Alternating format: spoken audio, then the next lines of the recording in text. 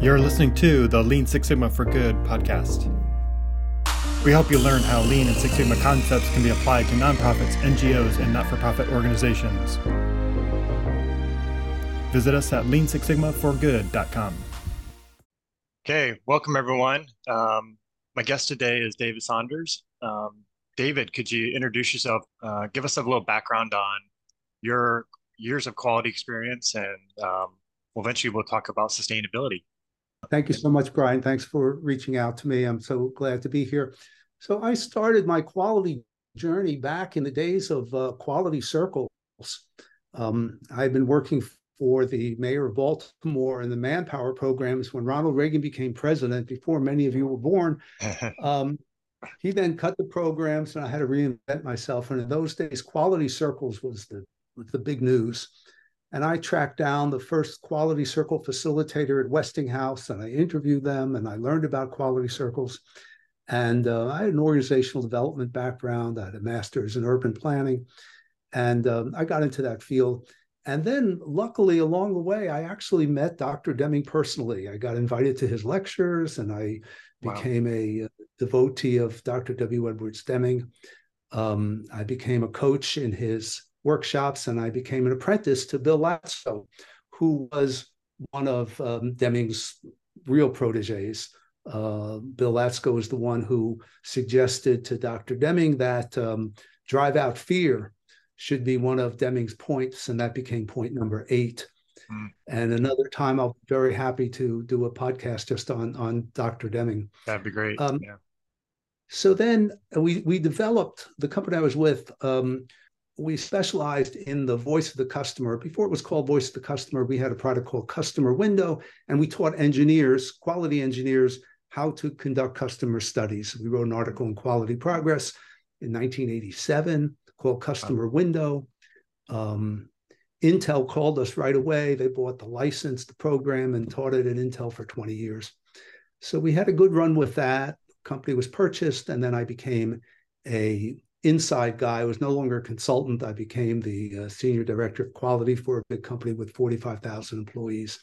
And I worked there till I was 70 and then retired. So then retired, people would ask me, what are you doing? And I'd say, well, Monday I go to Pilates, Tuesday I go to yoga, Wednesday I do high interval training, and Thursday night I have a poker game. My wife said, David, this really doesn't sound very good. You really should do something a little more substance. And then 2 things happened. I met someone from my 50th college reunion who said, David, you used to be an activist. What are you doing now? And then I met Richard Emery, who had just written a book on climate change. And I began to look into climate change and focus on it. And I found the Maryland Climate Leadership Academy. And that I understood. There was a certification program. There were a set of classes. There were some exams. And I joined that program. It was really a low cost. Actually, the state of Maryland paid half my tuition, which was only a few $100s. And for probably about 6 months, I studied climate change. And I took the classes. I took the exams. I knew from my daughter that if you need to pass an exam and learn a vocabulary to make up flashcards, I probably had 500 to 1,000 flashcards by the time it was done. But frankly, it was not that high a bar. And what I come to you with is a suggestion for people in the quality field to get on this bandwagon. This is good for us personally, it's good for the environment, it's good for the planet, and it's good for our businesses. So that's basically what my talk is going to be about. Okay, awesome. Yeah, and I think that's how we connected through, I saw a post you made on ASQ, and we're both longtime members. And so, that was really intriguing to me because I feel the same way that, the skill set that we bring to the table is unique. And it's much needed, even after decades of these methods and concepts being out there and people being aware of it. There's still a lack of application, I think, even in general settings and normal production and service processes. And now we see these bigger challenges going on, and it's like we need that same skill set over Yeah, here with the same people who can facilitate those types of discussions. I was sitting in class learning about climate change, and they were teaching as if it was brand new, if it was a new invention, a 5-step problem-solving model. and this is something that quality has been using for 40 years. Right. And they were teaching, like, look at this wonderful model for problem solving. And then the NOAA has a wonderful website, and they lay out the 5-step problem solving model applied to climate change. And the first article I wrote for ASQ laid that out, said, hey guys, go to this website and you can see our quality technology applied to climate change. It's just laid out very nicely. So at that point, I realized, gee, ASQ could really benefit from this. Right. Yeah, very cool. And I'll link to some of these articles and references you make in the notes here. So we'll get all that to people who want to go deeper and check that out.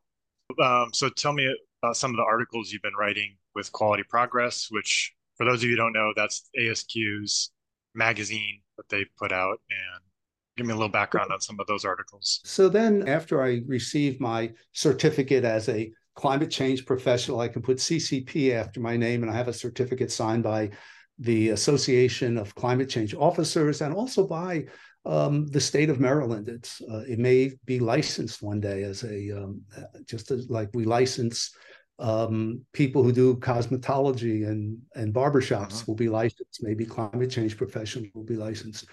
But the certificate gave me the confidence to approach ASQ and write some articles, which I'd done in the past. The first article was about the thing I just mentioned, the NOAA website. I wrote a total of 5 articles for ASQ.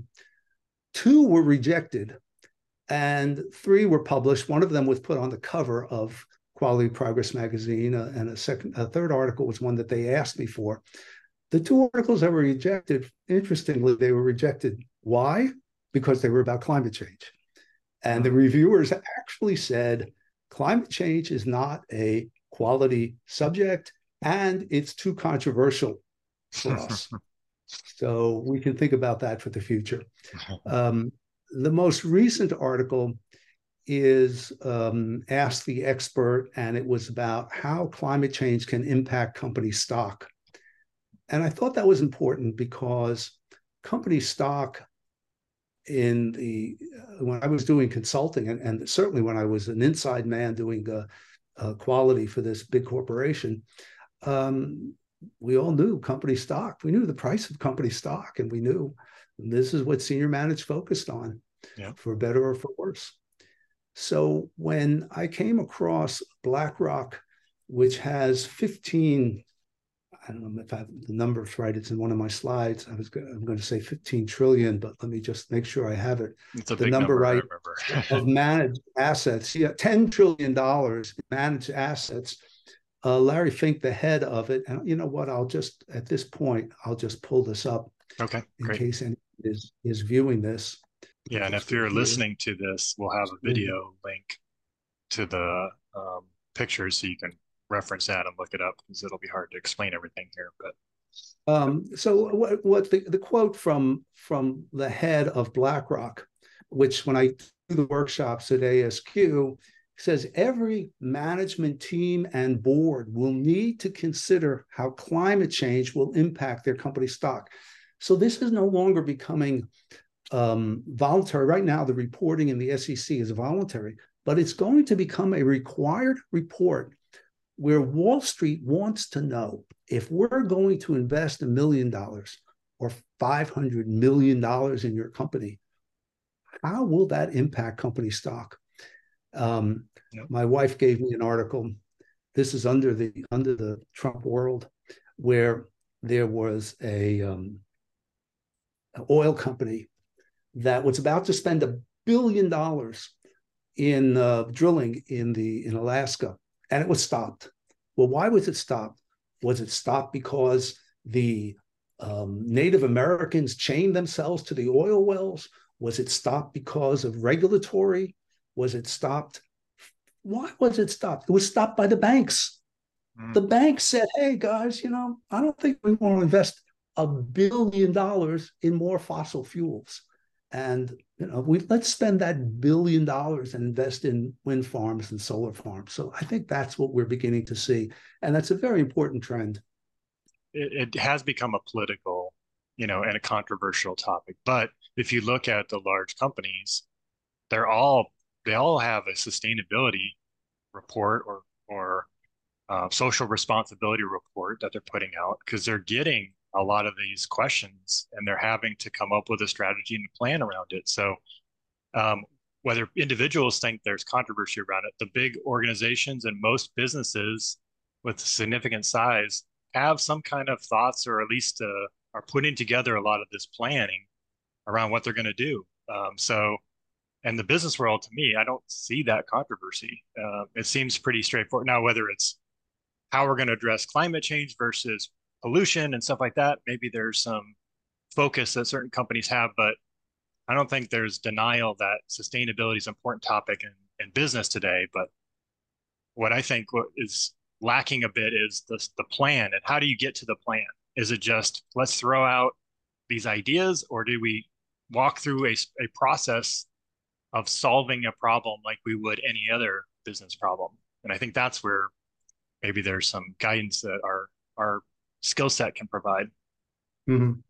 So that's where I basically came up with this model here of 5 teams. I call it 5T for dealing with this issue. And this is part of the talk that I've given to almost 30 ASQ sections over the past 3 years. So thinking about how could this be packaged, and coming from a consultant's point of view, as I mentioned early on, we had this process to teach quality engineers, voice of the customer. We put together a package. We put together an article. We called it Customer Window. We had a class, and it basically gave me about a decade of consulting, maybe a little longer, maybe 15 years. But the customer window, we service marked and we protected it. And every time we used customer window, we had our service mark. And it didn't get really widespread use, because anyone who used that term had to come to our classes, for better or for worse. So 5T is open source. It's in the common open source. Anyone can use it. Anyone can modify it. It's an open source concept. There's no other 5T around, and it's open source. So that was the approach. That was the approach here. Okay. And just as we have a Six Sigma, we have the 7 quality tools, we have Deming's 14 points, we have Deming's 5 deadly diseases, thought 5T would fit in well. And here are the 5 teams. And this is in the Quality Progress article in January 2022, a strategy team, and I'll walk through what that is, an adaptation team, mitigation team, reporting, and opportunity. So 5T can be added to Six Sigma, to Lean, to sustainability. It's an implementation model, and also it's a consulting model. I thought about how, as a consultant, you could manage this. As a consultant, you have 5 teams. They have to be supported. They have to be trained. Then they do a project. Then they do a dashboard. Then they give a presentation. And this is very much similar to the quality models that we've used for so many years. So 5 teams. The first team would be a strategy team, and that gets to why address climate change? Why should our company, why should our organization address climate change? And of course, there we start with what Fink said about impact company stock. But also, you can begin with your personal climate story. And those of you who attend the Al Gore training, which is called Climate Reality, which will be part of the links, this is free training available, and you can become a climate reality leader. And there's a process to go through. And part of that process is to write a story about your personal climate change story. And frankly, when I first was given the assignment, I went like, gee, I don't have any climate change story. And I had to think about it a little bit. And I realized that I do have one. And it involves Hurricane Wilma. And the path of Hurricane Wilma, it went through Florida. The eye of the hurricane was right over my mother's apartment in Delray Beach, Florida. And I talked to her on the phone. I said, Mom, the hurricane is coming. How are you doing? She said, oh, it's been raining for a couple of hours, but everything's fine. I went on my computer. I looked at the map and I saw she was in the eye of the hurricane. I called her back and the phone line was down. She described that she heard a freight train, the noise of a freight train coming towards her as the eye came towards her. She quickly went out of her bedroom in the bathroom, closed the door, and heard the windows being smashed, the mattress being blown up against the wall, everything in the apartment, a third floor corner apartment, wrecked. And she barely survived. At the end of the storm, she had to literally climb out of her apartment. And I immediately went down to Florida on the first plane I could and brought my 87-year-old mother back to Baltimore. Now, the insurance paid for the apartment. They just paid for everything. Of course, then they canceled our policy. Right. Wow. And my mom subsequently moved to Baltimore. So this is where we have to ask, do we have anything for ourselves and for our company? So has our company, do we as an organization have a climate change story? Have we had assets that are gone underwater? Have we have customers that we've lost? Have we had damage to storms? Are we at risk of fire damage? There was a fellow who I met, and he had a company that did, they would take your documents and they would scan your documents. They were in the document scanning business. They were also in the document retention business, and they had warehouses with documents. And they realized that they were at risk for forest fires and brush fires. And they had to change their business model and digitize everything. And it became a profit center for them, because they would go to companies and say, look, you can't store things anymore. You never know. You can't store papers. We have to digitize. And they turned it into a great profit center for them. So they were able to take this situation, as we'll see later, this is the opportunity team, and turn it into a revenue source. So what is our company? Where are we susceptible? So that's the first question. In one of these workshops, we talked about that. The other thing that we do in the workshops is we show a tape of my hero, who is Saul Griffith. And Saul Griffith has been one of the leaders in this whole field. And his work is at Rewiring America. And when the Inflation Reduction Act was announced, I went to the press conference virtually, and there the senators personally thanked Rewiring America for the logic that was behind the Inflation Reduction Act. And basically the logic is this: America for the last 40 years has been trying to put a tax on fossil fuel, on CO2. And every time it gets close, it's turned down. The fossil fuel industry is very powerful, very strong, and they win every time. And they've been able to scuttle that every time. So what Saul Griffith and his group came up with is, instead of a tax on carbon, let's do it with a carrot. We're going to give a tax incentive and other incentives when you decarbonize. And that's what the Inflation Reduction Act does. It basically says to America, if you can cut your gas line, if you can stop burning fossil fuels, we will give you a tax incentive for doing it. And Saul Griffith then has this 12-minute video that's really wonderful, and it'll be in the links, and it explains that whole approach.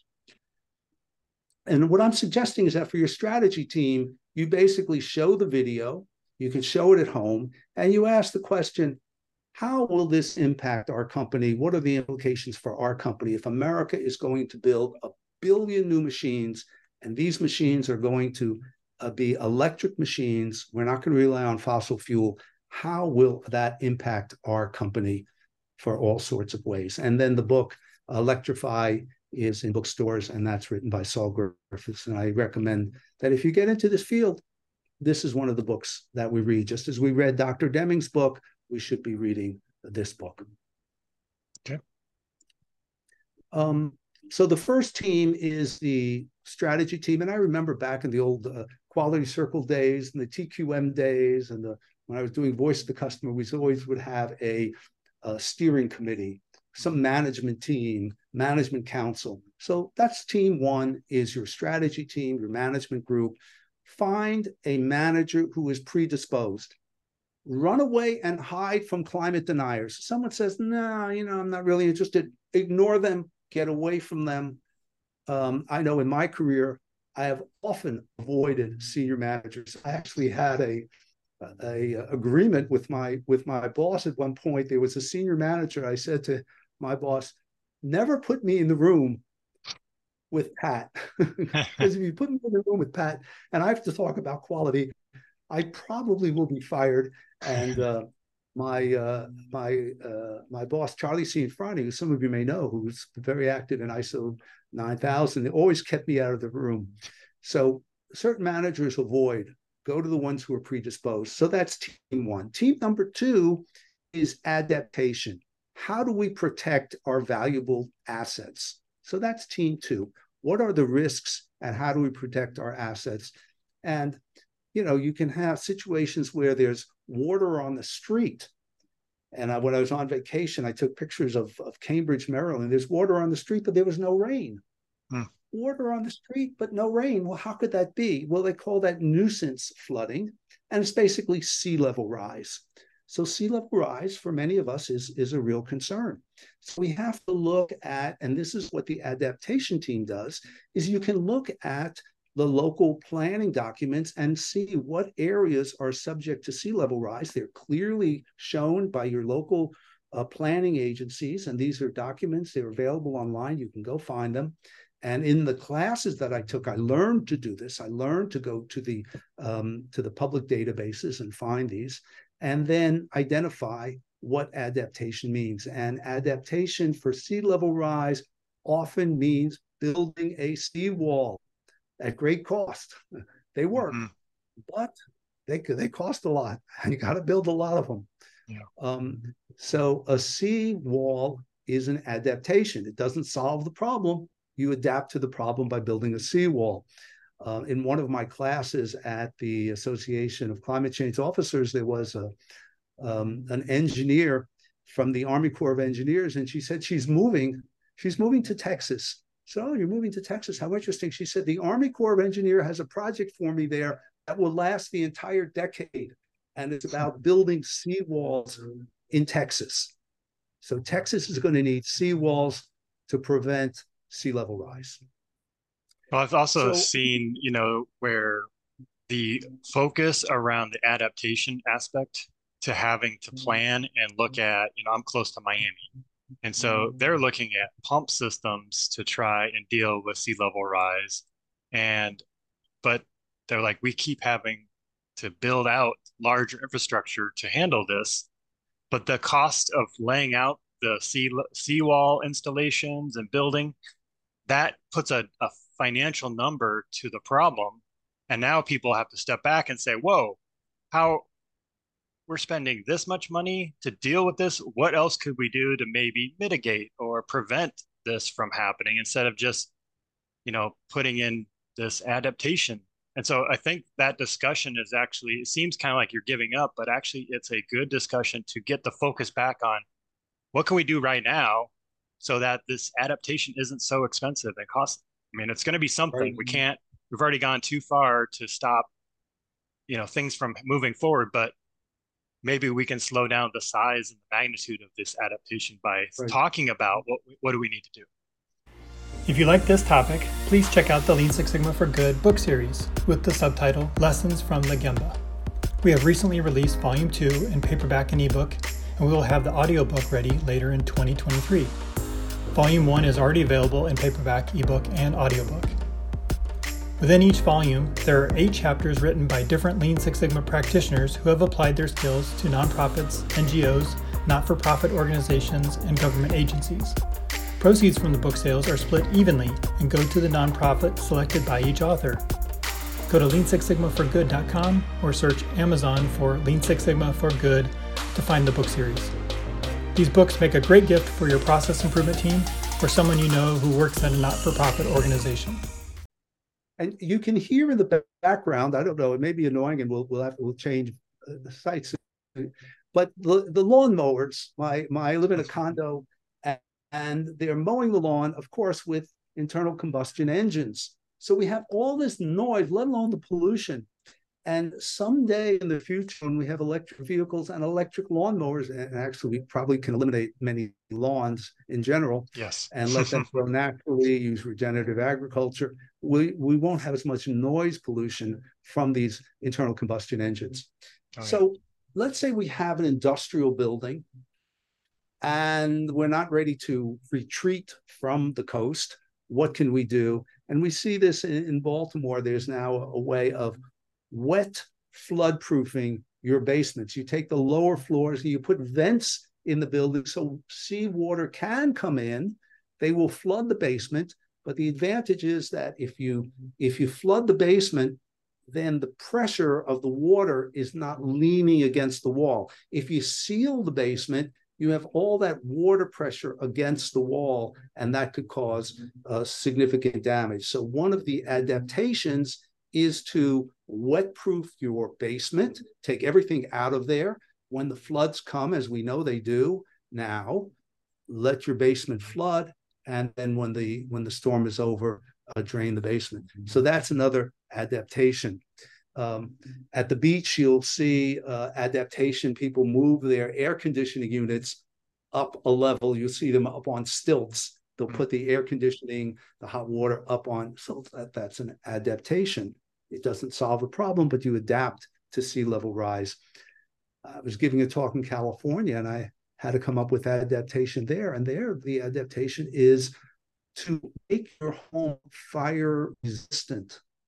Make your home fire resistant. And this is now a whole industry, to make a roof that will have fire resistant materials, to have 100-foot defensible property line, to do things for your house so that it won't burn. And God forbid, we're hearing today the terrible fires in Hawaii, people running to the ocean to survive the fires.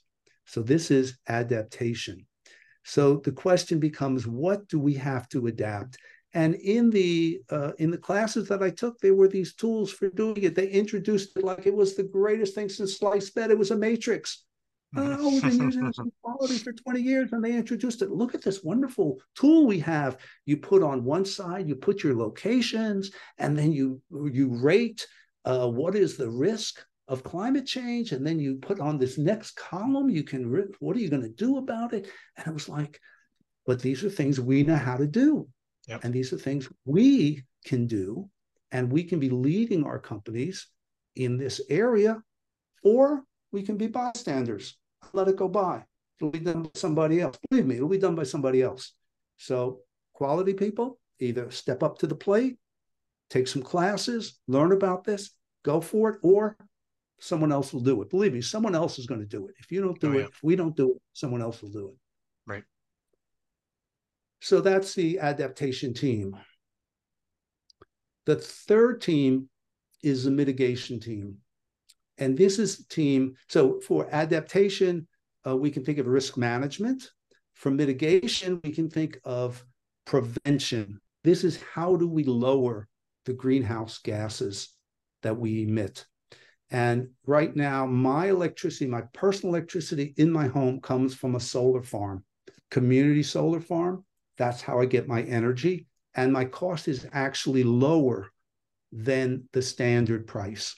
So I actually save money and I get green energy, and I don't have to argue with my wife about air conditioning. It's like, oh, air conditioning's okay because it's all clean energy.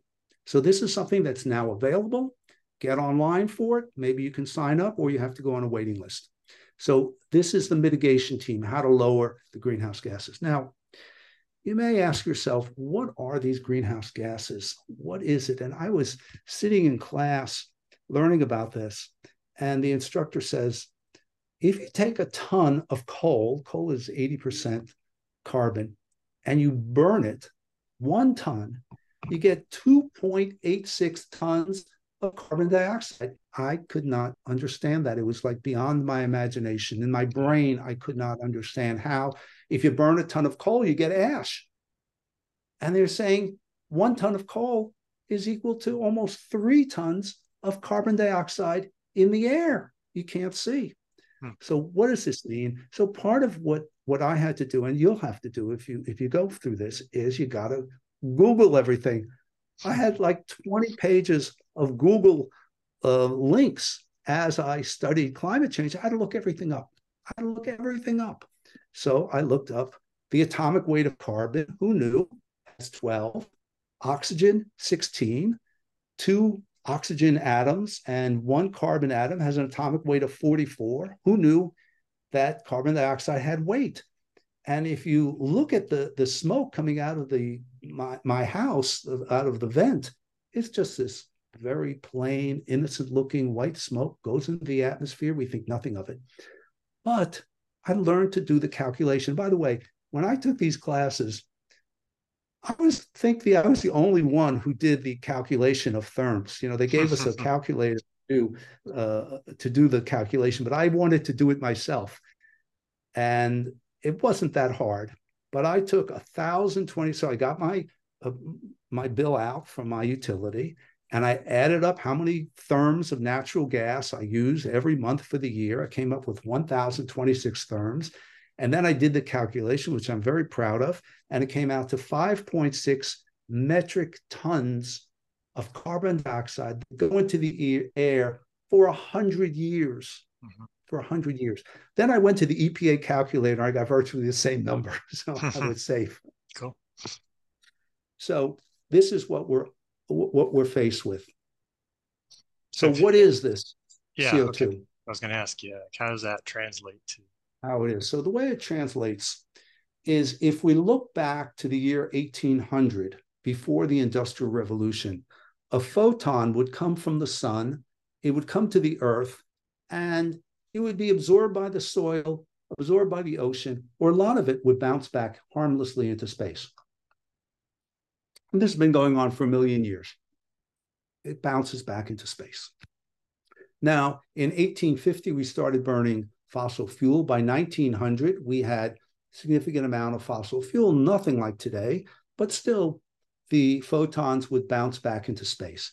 But by the year 2000, we've now been burning fossil fuels for 150 years, and a lot of it, mankind has been very good. And actually, the fossil fuel industry, although we think of them as bad guys now, they were really good guys. They created massive wealth. They created wonders for us. They did a fabulous job. And we, at great risk, they went all over the world and they sought out fossil fuel. They drilled it in the desert, in the ocean, in the Arctic, and they worked hard. They did dangerous things. They were smart. They were intelligent. They built this fantastic infrastructure, and we have to give them credit and thank them for it. However, 40 years ago, they discovered, hey, this is not such a good idea. Maybe we shouldn't be doing it. So there, the photon, instead of bouncing back harmlessly into space, will hit one of these molecules, and the molecule will begin to vibrate. Heat, as I discovered, is the motion of the molecule. So as the molecule moves, it has more energy, and that's where the heat is.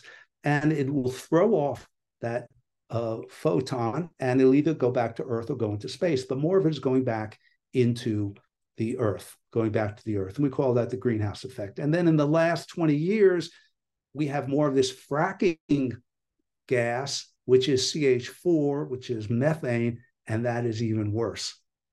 So that's what we're up against. And you can see clearly the data shows that as carbon dioxide in the atmosphere goes up, measured in parts per million, global temperature goes up. They go up right together, side by side, and you can see the graphs. And actually, this was the chart that ASQ did not print.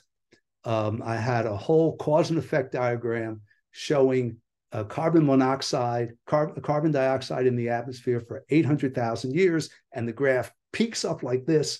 And it's a famous one that Al Gore shows in his old film. And that is the charts. And it was just a big cause and effect diagram with very little text. And they refused to publish it. They said it was too controversial. Mm-hmm.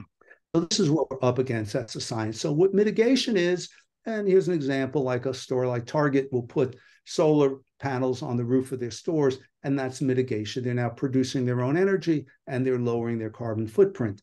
And we see all sorts of efforts like that. And that would be a question for the organization. How can we mitigate our footprint? And there are all sorts of ways of doing that. So how are we doing? Ready? Should I continue on with? Yep, we got, I have a hard stop at the top of the hour, 20 minutes, but I think we're on good track. Looks like. Okay, great. 15 minutes, so and then we'll do kind of a close up. I hope anyone driving in their car listening to this while they're exercising is finding it of interest, and stay with me. Yeah. So the fourth team, and here again, teams, because we know how to work with teams. Yep. That's where we can be effective. You can do so much by yourself, and then you need a team. And we know how to work with teams. We can make teams effective. So the fourth team is the reporting team, because we're going to have to report our emissions. Our organization is going to have to do this. I was in New York City recently, and the buildings would have a little plaque on the outside. They have restaurants have a plaque. How is the health department, A, B, or C? How is the cleanliness? Well, now the buildings have a CO2 emissions document on it, and they have a rating for how effective is this building at their CO2 emissions in New York City. And we're going to see that. Washington has that also. Wow. Washington, D.C. So we're going to see that all over the place. So there's going to be reporting. So this reporting now, fundamentally for reporting. So here's what you need to know about reporting. Go back to 1992. This is when the United Nations would hold these annual meetings. And in 1992, they met in Kyoto. And the host nation usually does some extra work. And the Japanese were right up on their game. And they identified the greenhouse gases. And they documented them. And they set up a measurement. The measurement is called the global warming potential. So we're scientists. In the quality world, we're scientists. So we can understand this global warming potential, GWP. They set the GWP for carbon dioxide at 1, and then they looked at all the other greenhouse gases, the main ones. So methane has a GWP, a global warming potential of 21. It is 21 times more impactful on the environment, bad for the environment, than carbon dioxide. That's what we call natural gas. Yep. And then nitrous oxide is 310, has a GWP of 310. So these are the greenhouse gases. And as you get into the field, you'll see a diagram. And I tracked down the diagram. It comes from the New Zealand Business Council. And it shows a cloud with these greenhouse gases in it, the 7 greenhouse gases. And then the question becomes, well, how do we contribute? So the worldwide standard for this discussion is called scope 1, 2, and 3. And this is what you'll see as you get into this. And this is something that we'll be able to deal with. Scope 1 are the emissions we produce ourselves. Our organization, our company produces from our manufacturing, our industrial, our service process is scope 1. Scope 2 are the emissions from the grid, from what we buy from the outside, mainly from the grid. And that depends upon what your grid is. In some grids, they use more nuclear. In Maryland, we have a fair amount of nuclear. So our scope 2, when we look at it, the nuclear does not count for emissions. But the burning of coal, which we still do, and the fracking gas, which we do more and more now in Maryland, that counts as scope 2. And scope 3 are the indirect. And this comes from our customer usage. I was on a call yesterday, a conference yesterday, and there was a representative from Pepsi and a representative from eBay. And Pepsi was talking about their distribution is scope 1 because they're the trucks that use for distribution. And eBay was talking about scope 3 is the shipping. And they're actually finding ways to encourage shipping so that you'll be shipping locally. And they're trying to build in incentives so you'll do less shipping. You won't be so quick to ship by air from California if you can get something locally. And let's say it takes a few extra days. So this is scope 1, 2, and 3. You'll see this in the literature. And then the reporting is, and it's a simple matrix with you have your scope 1, 2, and 3, and then you have your different gases. And where do you get this data? Basically, you can get it from the purchasing department. It's not hard. You go to the purchasing department. I did this the other day. I'm in a condo, and we have a gatehouse, and we have a clubhouse, and it said in the minutes of our condo association that we're going to replace the gas burner in the clubhouse. Well, I said, gas burner? You can replace the gas burner. You're going to put in another gas burner. And that's what they were going to do. And they set aside $60,000 for a gas burner. I went and met with the people and said, hey, wait a minute, let's put in heat pumps. What difference will it make? How much more will it cost? They said, well, let's see what it'll save. So I got the bills. It wasn't hard. They gave me the bills from the utility, and I added up the number of therms that they used in the previous year. And it turns out 20 metric tons of CO2 in the atmosphere for 100 years. I said, guys, do you want to do that? What's going to happen if the community finds out that you're going to do that? And they said, no, you know what? We're going to look for a heat pump. And then not only get the heat pump, but then we're going to sign them up for solar farm. So their heat pump will be run on a solar farm, community solar farm. So that is the reporting. And there are a number of standards for reporting. There's an ISO 14064, and there are several other protocols for reporting. And actually, let me say a word about this. A very widely used protocol is called the Global Protocol for Greenhouse Gas Emissions, GPC. And if you read that carefully in the document, I remember finding it was like on page 67, it says, use the quality management system to report the greenhouse gases. Use that system. And that's what they said it right there. They said clearly, they said, you've got this expertise, use it. And I'm talking to a fellow who's got a software program for doing this reporting, and he's trying to sell it in the ASQ community, and he can't sell it. He says, no, I can't sell it. I said, why? He said, well, the quality guys are not at the table. This whole huge measurement system, it's going to be documentation, it's going to be computers, it's going to be data collection. It's all being taken over by the finance guys. He said, they're at the table. They're the ones who are buying it. They're the ones. And you know what? It is huge already. I can show you the companies doing it, and quality guys aren't there. It's the finance guys are taking it over. Yeah. Also on this reporting, now you said like right now it's not really like required.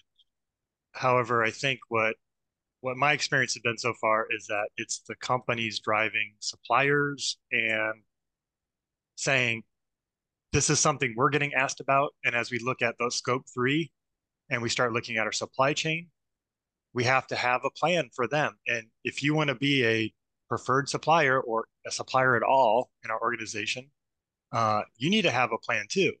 We can't just manage it at this scope 1, scope 2 level and say, this is our responsibility and our suppliers is doing their own thing. And so when I worked at an aerospace company, our customer said, you will do this carbon disclosure project.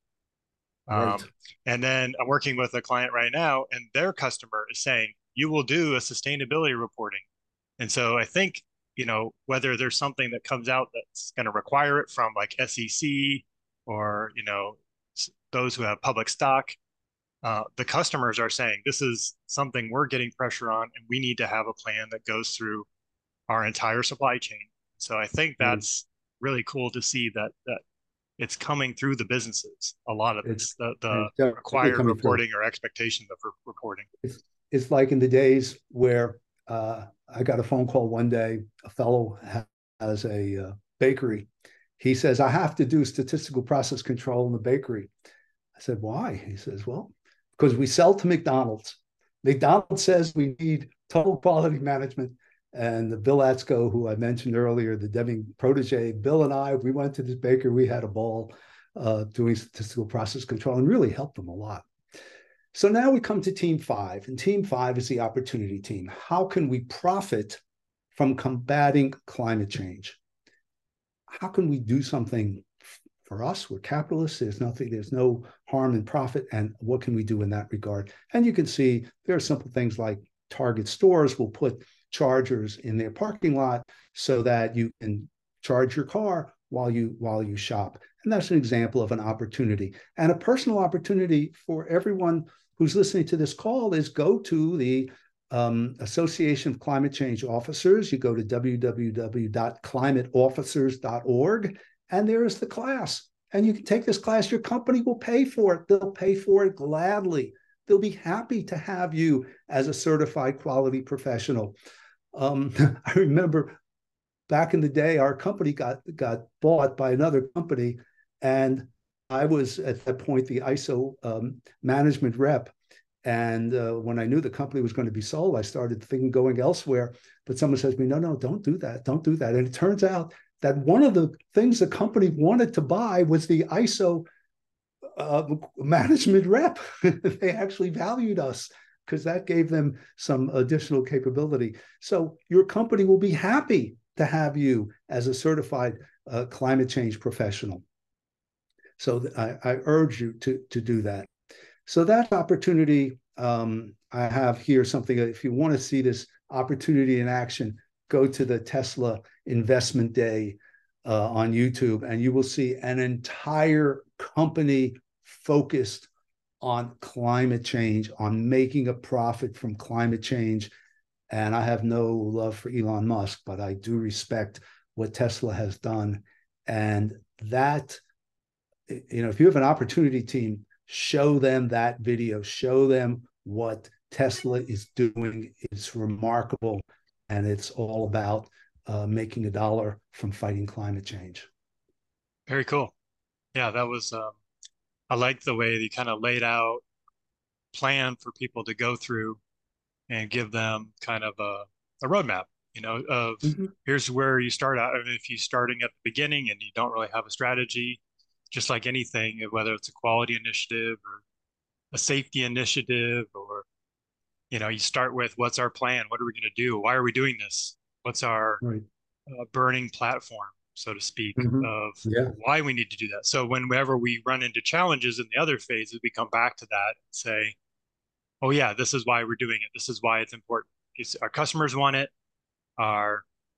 The local community wants it. Our employees want it, and it's good for business, right? If we talked about, once you start reporting some of these things and you see that you're wasting electricity, that's money you're throwing away down the drain, and so that's good for profits, and it exposes waste in your process and opportunities to make your process more streamlined. So this isn't, hopefully people aren't viewing this as extra work, but it's more like refocusing on different aspects of your business that maybe you've overlooked or haven't seen in the past that is going to be good for your customers. It may attract customers, it may attract employees, and it's difficult to find employees today, so these are not, hopefully they're not seeing this as negative, but as a positive way to get ahead of your competition and really separate yourself and do things more streamlined. So I think it's a win-win if you look at it that way.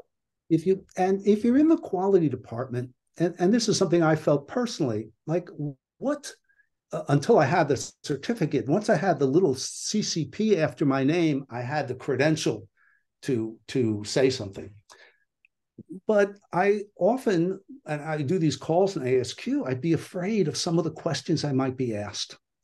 Someone might say to me, well, how did you do that calculation?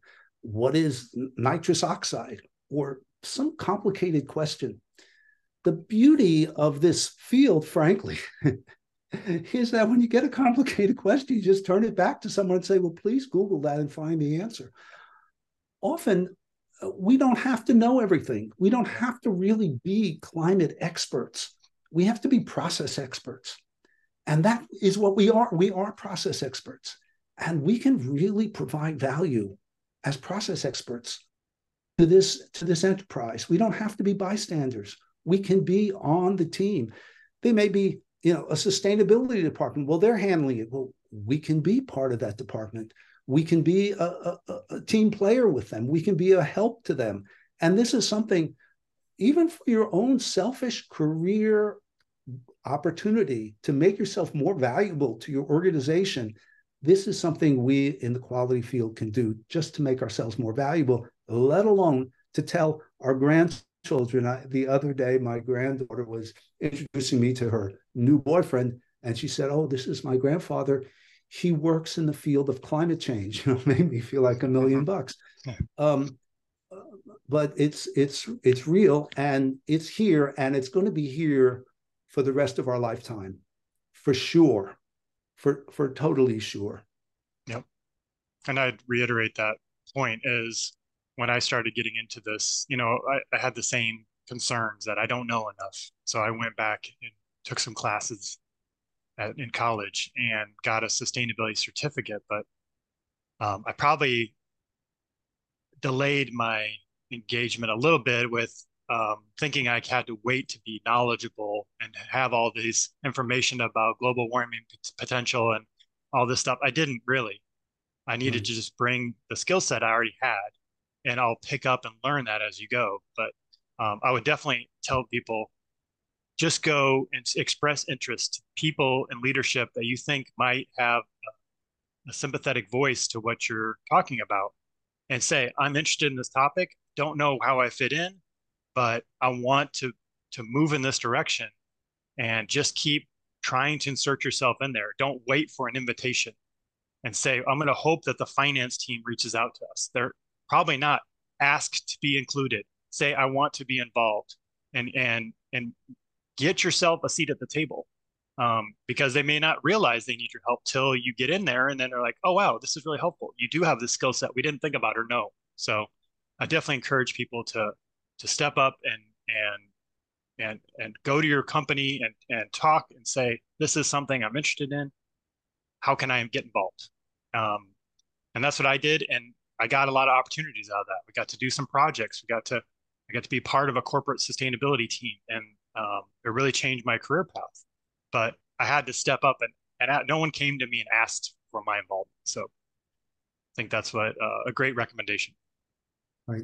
Well, thank you. And Brian, you have a wonderful website that I would urge everyone to go to. And hopefully that website focuses a lot on Six Sigma, will also focus on sustainability, and it'll be a valuable resource to quality professionals. Well, thank you. And is there anything else, David, you wanted to share? A lot of great info here, and we'll link to all these different resources you've got. I'll put your contact information on there, your email, and any other links you want to share. That one is certainly, I'll be happy to talk to ASQ chapters via Zoom, afternoons, evenings, whenever. I'll be very happy to do that. It's been a pleasure. I appreciate your calling on me and asking me to give this talk. And final is to say, I urge everyone to step up to the plate. Don't be a bystander. Get involved. And in the article in Quality Progress on the company stock, there's a whole list of movies and books and podcasts, yep. And you can really get up to speed pretty quickly in this field. And it's very interesting. It's fascinating to see what we're going through, and it's a real challenge to mankind. I mean, it's when they say it's existential threat, yeah, they mean it's an existential threat. It's like a real threat. And let me just close out with this. Think about, is this an all hands on deck moment? And I'm suggesting it is. I suggested to Quality ASQ that we change the name to Quality and Sustainability. I got actually a lot of pushback.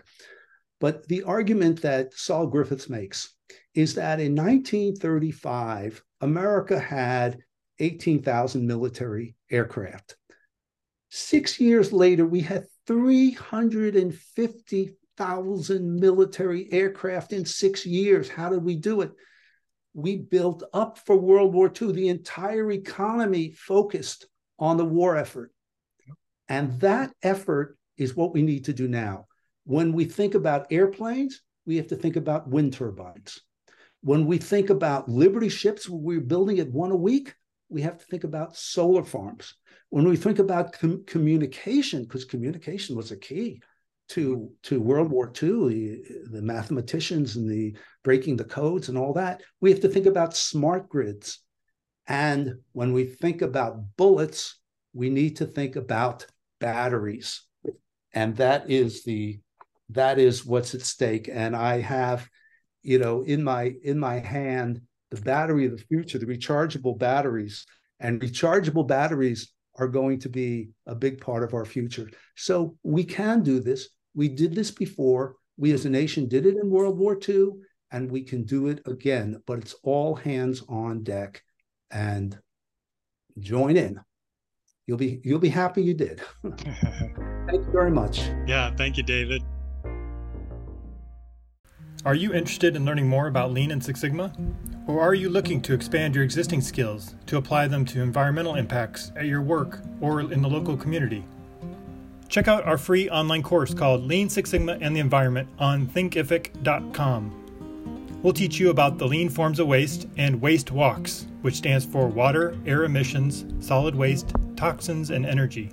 We'll go over examples of reducing electricity and solid waste, teach you how to involve your facilities and environment safety and health personnel. We'll provide guidance on how to green your 5S and Lean Kaizen events, and many other tools specific to finding environmental opportunities. Learn more at leansixsigmaenvironment.org.